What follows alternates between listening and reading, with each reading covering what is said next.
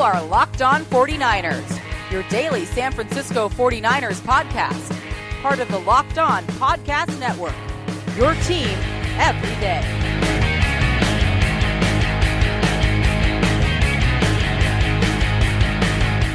Welcome to Locked On 49ers, part of the Locked On Podcast Network, your team every day. Brian Peacock here on this Tuesday show with you. It's a Tuesday mailbag episode, so we'll get to all your questions, and blown away by how many questions I get about the 49ers in a 7-0 season. And the fans are competitive. You guys still trying to grind and figure out ways to get this team better going forward this year and into next year. A lot of questions with the trade deadline coming up this week, so we'll get into all of that stuff on today's program. You can find this show on all of your favorite podcast apps, just like any of the shows here on the Locked On Podcast Network. You can find me on Twitter at BDPeacock, email lockedon49ers@gmail. Those are the two places to get those mailbag questions in. And you can find everything you need related to this podcast at LockedOn49ers.com, including other articles like a new Film Room piece going up this week by Chris Wilson. He'll be looking at how Shanahan is using Jimmy Garoppolo this year. I guess we can start there with Jimmy Garoppolo. I've got a question here from Sasha who says, the eye test tells me Jimmy G is one of the most clutch third down quarterbacks I have seen in years. Sure, he doesn't put up gaudy Mahomes-like numbers, but geez, the 49ers punter rarely sees the field. I wonder if my favorite pundits agree. And so looking at just third down conversion percentage for the 49ers, I don't have specific passing stats on third downs for Jimmy Garoppolo in front of me, but 49ers are top 10 in the league. I think they're 8th in the league for third down conversion rate. And a lot of the reason we're not seeing Mitch Wishnowsky on the field punting a lot is because of the running game too. So that's not all on Garoppolo, but the 49ers offense has been good at staying on the field, long sustained drives. And Jimmy Garoppolo, I think you're right. He has passed the eye test and he's been good on third downs. And they've not been putting up huge fantasy numbers on offense in the passing game, but he's doing plenty. And third downs, I think, is where he's really shined. He's been good under pressure, and the 49ers offense has stayed on the field and moved the ball well, and we have not seen a lot of Mitch Wishnowsky punting. There's a couple other questions here about the punter situation. The 49ers have brought in some punters the last few weeks on a tryout basis, and I think most of that is just because they brought in a left-footed punter. And again, I think it was Ryan Anderson this week is the guy they brought in, and he's left-footed, and I think the 49ers want Richie James to see the punt spin in the opposite direction off of a left foot for some left-footed punters they will see this year. This week, it's going to be Andy Lee. He's righty, but they're not like looking to replace Mitch Wishnowsky or anything like that, I don't think. But so I'm sure it's all just because Anderson's a left-footed punter. I was asked to bring up this stat. This was brought up by Al Sacco. He is one of the 49ers writers for KNBR.com, and his stats were just comparing Matt Ryan's first 16 games in Kyle Shanahan's offense to Jimmy Garoppolo's first 16 games now. And they're pretty darn close in completion percentage and yards per attempt. Garoppolo a little bit better yards per attempt. Matt Ryan a little bit better completion percentage. More yardage for Matt Ryan, but very similar touchdown to interception ratio. Both quarterbacks, 21 touchdowns, 16 interceptions for Matt Ryan, 15 interceptions for Jimmy Garoppolo. And again, that's year one for Matt Ryan under Kyle Shanahan. And as Al notes in this tweet, year two is when Matt Ryan went crazy in that offense. That was the Super Bowl year for the Falcons, and Matt Ryan had an MVP caliber season. So that's not to say that the next 16 games for Jimmy Garoppolo are going to be that, but it just goes to show that in Kyle Shanahan's offense, it's one that takes time. It's one that I think we're seeing everything work a lot better because guys have been in the system and Kyle Shanahan can go deeper into his playbook.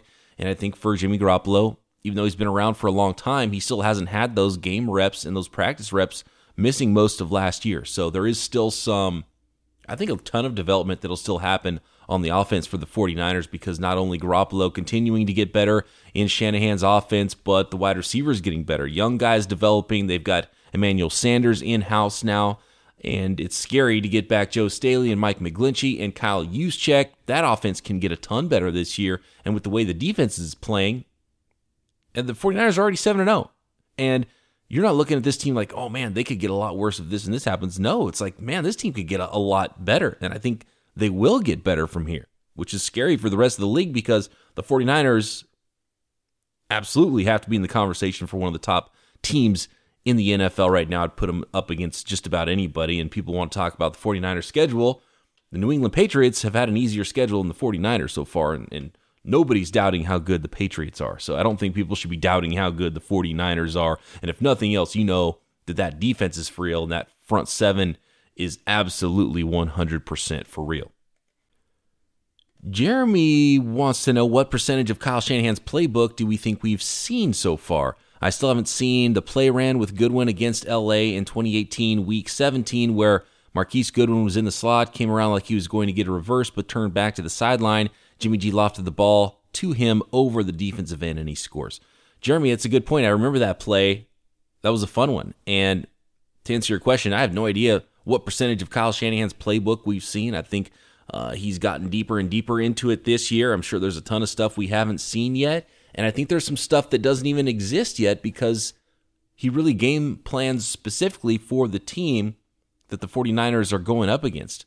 There was the play against the Browns. It was something he saw on tape during the week. He knew that if he put Kyle Juszczyk in motion, that the linebackers were going to overplay the strong side of the formation there, and then they came back with that counter and hit a big play, and it just worked to perfection. And so I'm sure there's tons of stuff like that he sees, that he dials up and maybe tweaks something that he already does because he wants to attack an opponent in a certain way, if it's a defense that's zone heavy or man heavy. So yeah, I'm sure there's tons of stuff we still haven't seen. And with trick plays like that, you don't want to overuse them either because then they become super easy to defend. And so I have no idea what percentage of the playbook we've seen, but I'm sure there's tons of stuff we will continue to see that we haven't seen quite like it yet from Kyle Shanahan and the 49ers offense going forward. And a good example of that actually was, so this week on defense, Emmanuel Moseley jumping that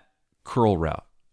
If I was an offensive coordinator, I was watching that 49ers game, I would say, okay, this is a smart football player. He's done his homework. He knows that, there's the flat slant or the flat curl combination happening there most of the time.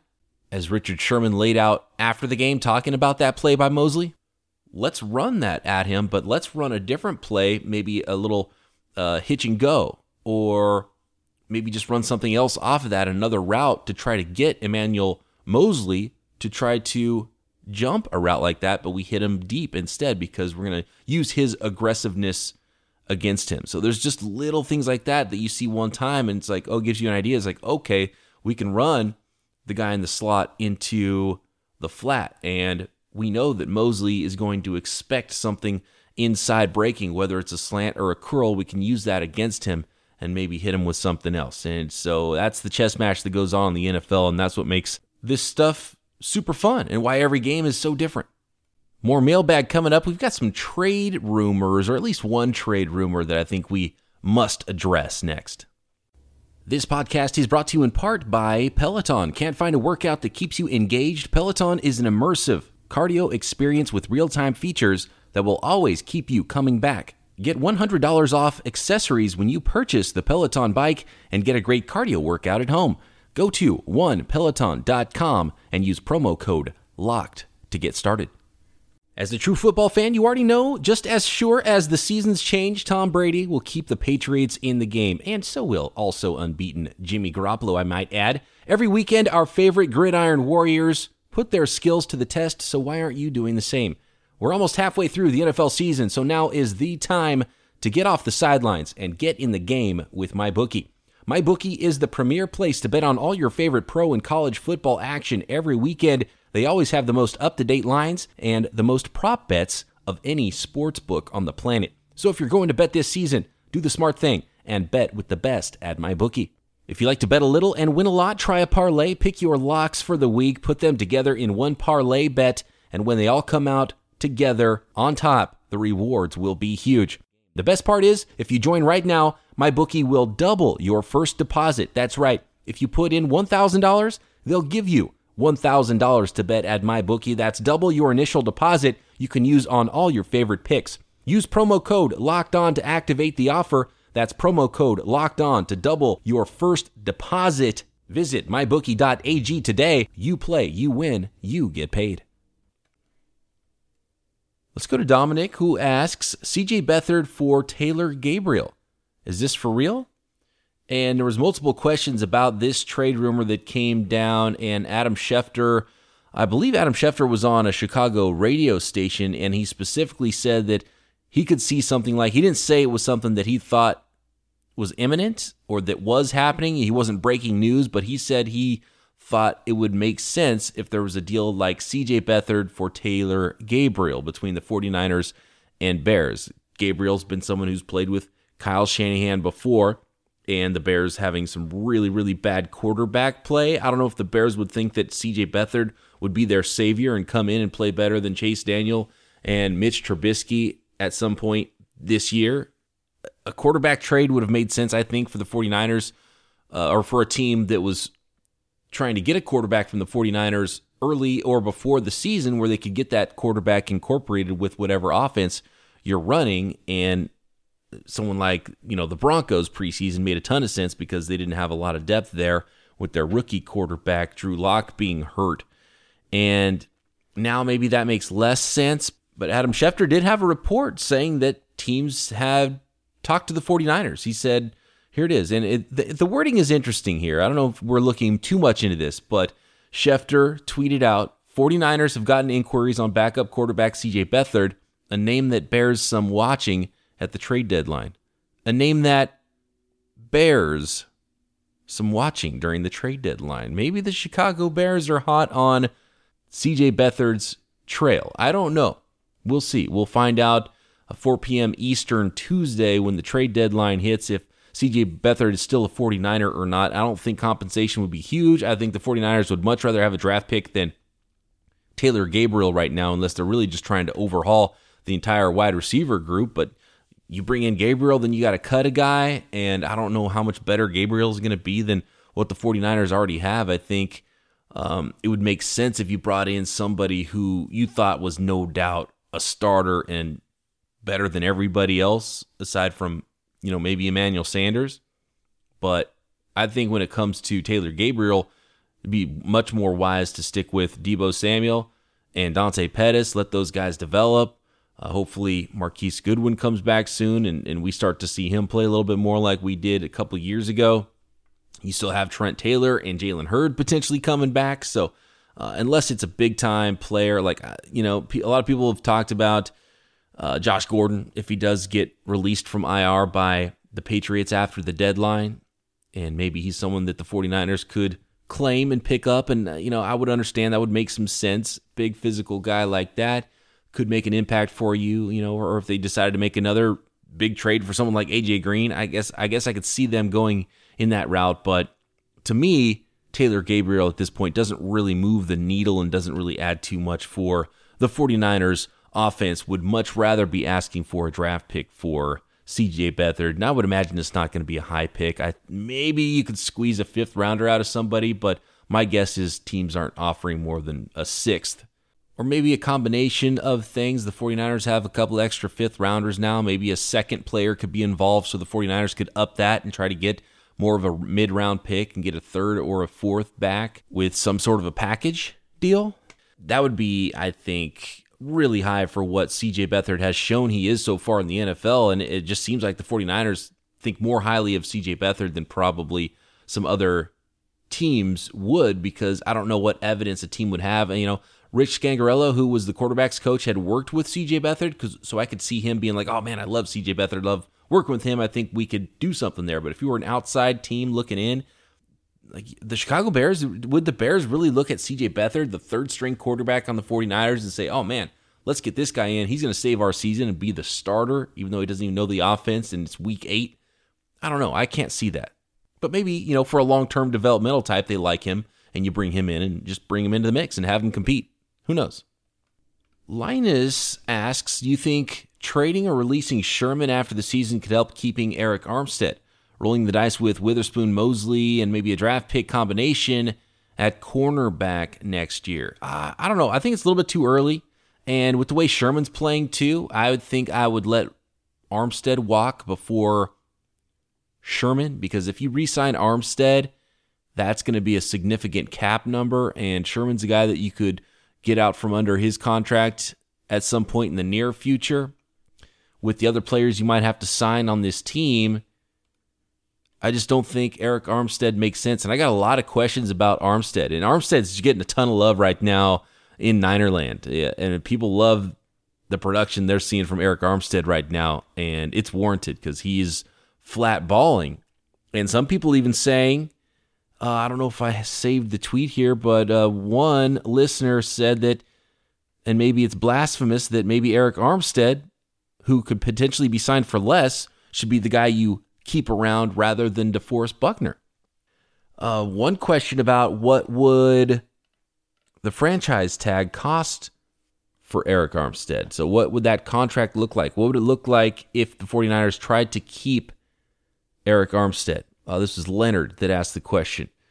I don't know about the actual long-term contract offer. I know that if you're talking about a defensive end and what the franchise tag would be, which is the average of the top 5 salaries at the position for 1 year, that'd be $15+ million for next year for Arik Armstead.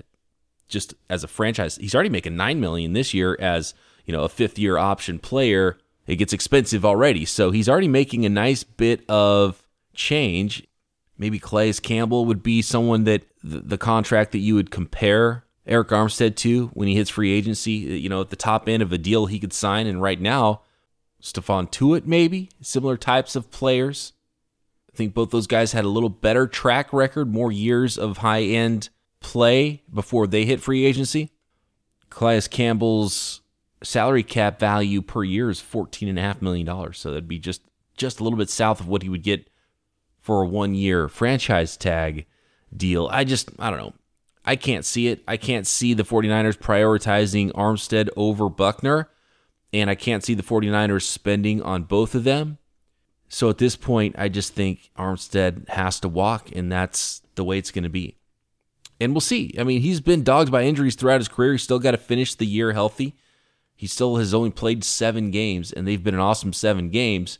And you could argue he's been the best defensive player so far this year for the 49ers. There's a few other candidates in that category. But to me, with all the depth the 49ers have on the defensive line, Armstead is the player that you probably just have to let him walk. Maybe he signs a huge deal with another team and you get a late 3rd-round comp pick in 2021 for him. And I think that's just the way it's going to have to go with Arik Armstead. But things could change. Maybe there's a ton of interest and they can even tag and trade him. Speaking of Armstead and Buckner, Andy says, love the podcast. Thank you, Andy. As much as I love all the attention Bosa is getting, how much of that is created by the Oregon trees in the middle? Go Niners. I think it's all working together. Right now, that relationship with the 49ers defense is all positive, all good things. Everybody helping each other out. Defensive linemen helping each other out. The depth there is allowing them to bring more guys in. Everyone's staying fresh. The defensive tackles are good, so that helps the defensive ends. The ends are good, so that helps the defensive tackles. You've got guys moving around there. The linebackers are kept fairly clean so they can go do their thing and fly to the football. Obviously, all of that pressure on opposing quarterbacks has really helped the secondary.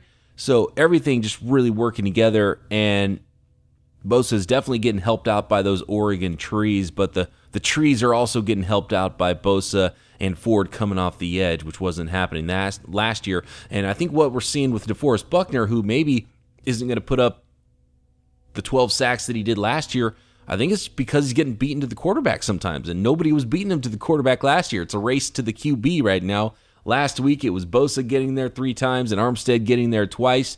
I'm sure there's going to be weeks when Buckner gets there a couple times and he beats the outside guys there, depending on who's blocking him. So it's just a beastly defensive line right now, and everybody's helping everybody. And right now, it's just a race to the quarterback. David says, do they keep School or Coleman as the swing tackle backup next year, or do they trade Coleman after the season and grab a tackle with their first-round pick? I think Coleman's a free agent anyway, right? And he's had a lot of injuries in his career. I got to believe they're going to go with the guys they've plugged in already this year, and Coleman didn't even play last year, so we don't know how good Coleman would have been the way that School and Brunskill have played. I think the 49ers are just going to stick with those guys, maybe add a draft pick into the mix, but at this point, I don't see why they would bring Coleman back because he's less proven than these guys that we've seen so far in 2019 now. Jeremy wants to know about Joe Woods. He says, seems like Woods should be getting much of the credit for improvements on the defense this year. D-line is way better with the additions of Ford and Bosa, but the secondary, which was awful last year, is top-notch now with the same group.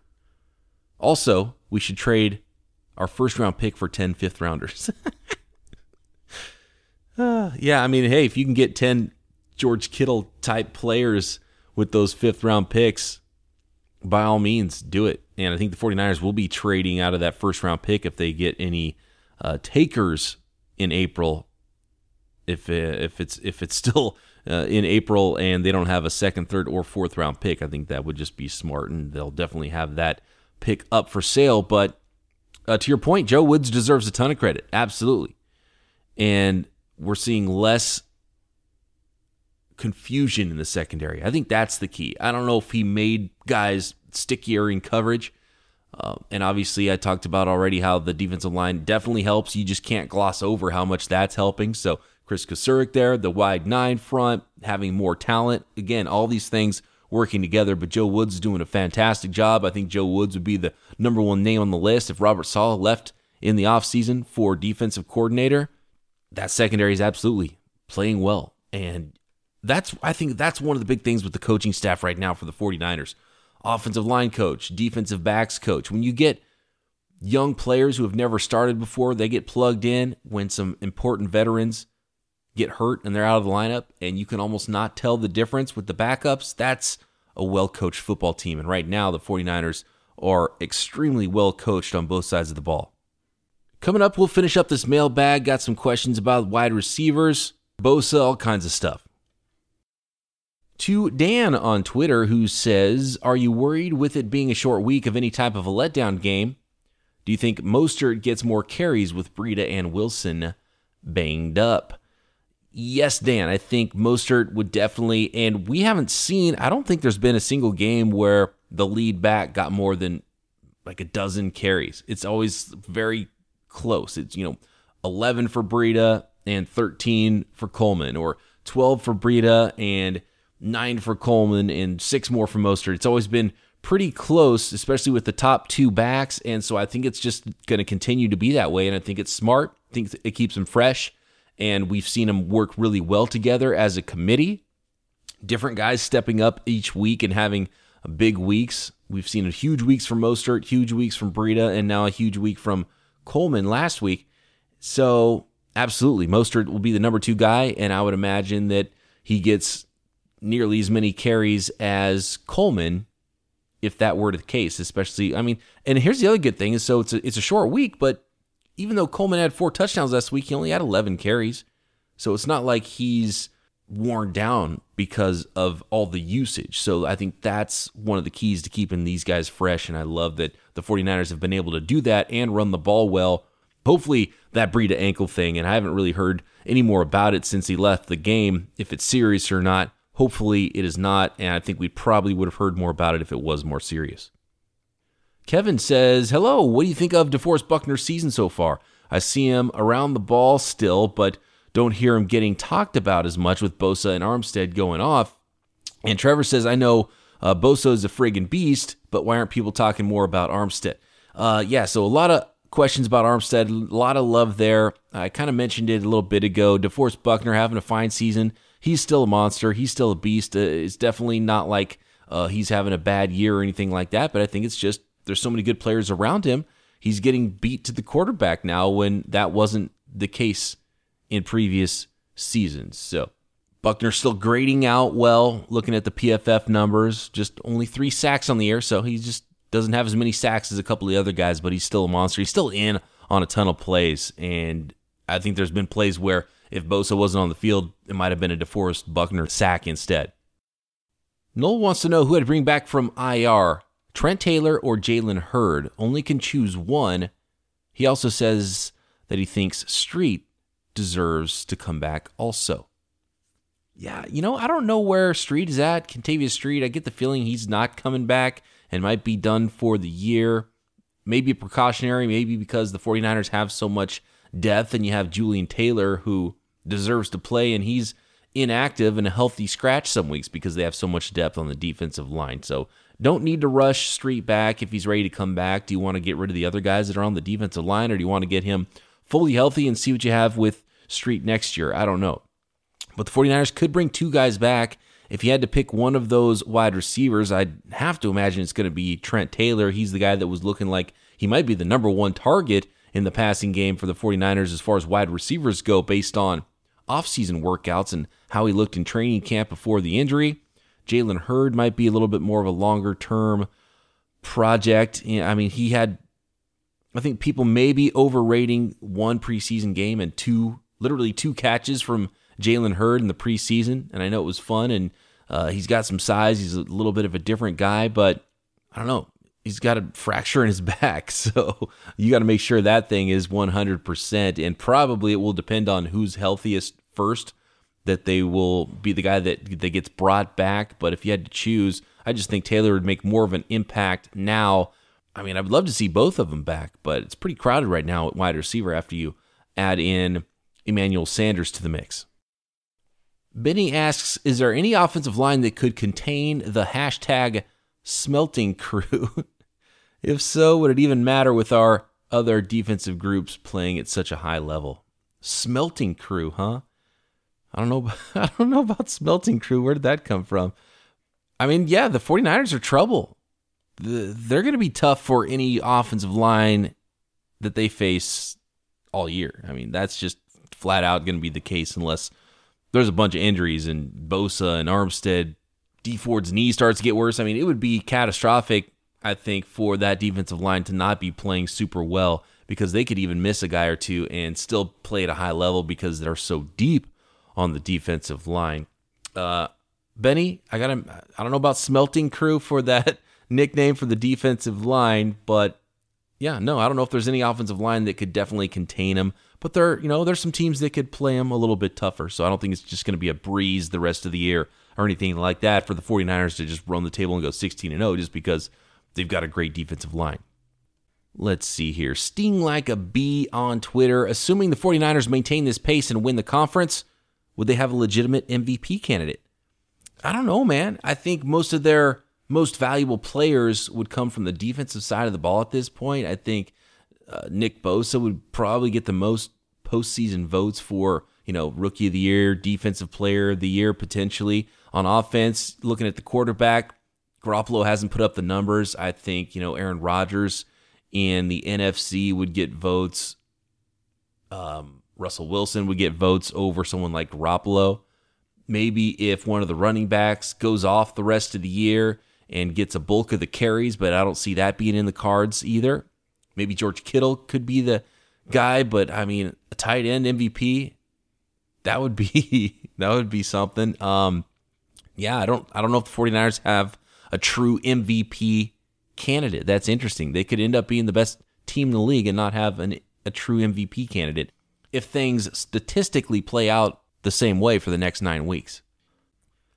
Let's finish this off with Michael. He has a couple of questions. I kind of already talked about the Bosa, Buckner, Armstead stuff, and he's asking how Bosa's success might hurt Buckner's stats but help the 49ers maybe get a little bit more of a discount or leverage on the Buckner future contract, and I could see that argument.